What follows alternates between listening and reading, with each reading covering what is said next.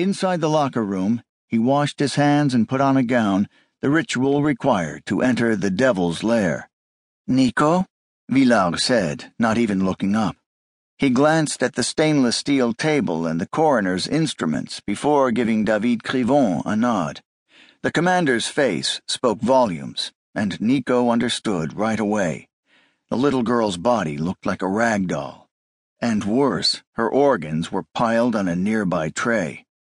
"We took pictures already," Villard said. "I'm ready to start the external exam."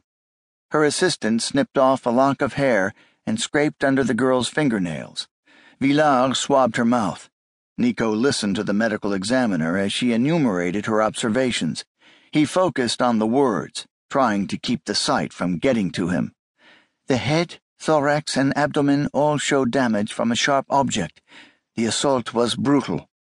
Nico noted that Villard wasn't using any personal pronouns. It was the head, the assault, as if Villard, too, was trying to contain her emotions. He saw her blink several times. "The force of the blows dislocated the cervical vertebrae.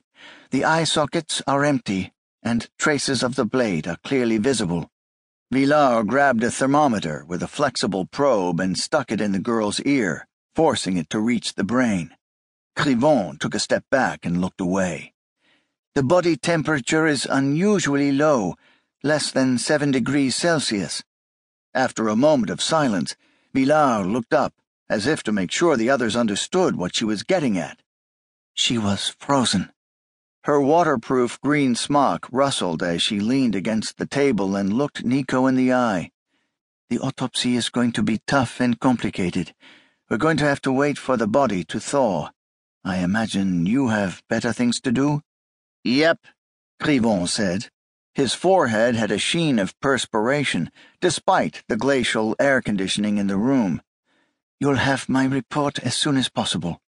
That was their signal to leave.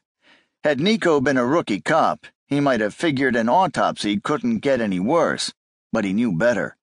He had seen his fair share of worse. He led Crivon out of the room. "Give me the rundown," he said when they were back outside. He took in the overhead metro line, the honking cars on the street, and the acrid smell of exhaust fumes while he waited for Crivon to collect himself. 3 students who'd had too much to drink were on their way home from a party, Crivon finally said. They needed to take a leak and decided to climb over the locked gates at the Square du Temple to piss behind a tree. That's where they found the body. It sobered them right up. No surprise there.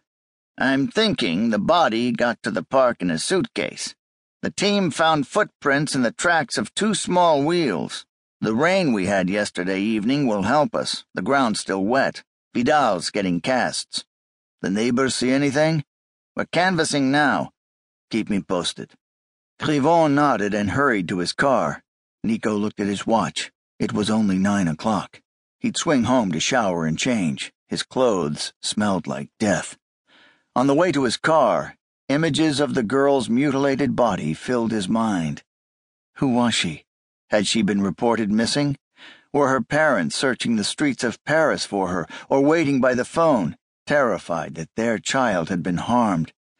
Nico shivered. He couldn't dwell on the victim. He needed to focus on the killer.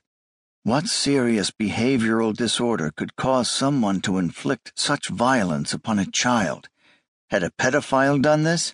A twisted father, or a brother, or an uncle? He couldn't bear the thought. Ideas flashed in his mind, one after the other, like a slide projector, each supposition darker than the previous one. For now, he had no way to sift through them all. They piled up in his head until he felt like his brain would explode. As Commander David Crivon approached the Square du Temple, he could see uniformed officers crisscrossing the green space, their vehicles parked all around. The park, with its winding paths and colorful flower beds, dated back to Georges Eugène Haussmann's renovation of Paris. A fortress built by the Templars once stood there, and during the French Revolution it was the site of a prison where Louis XVI and Louis XVII were held while awaiting their executions.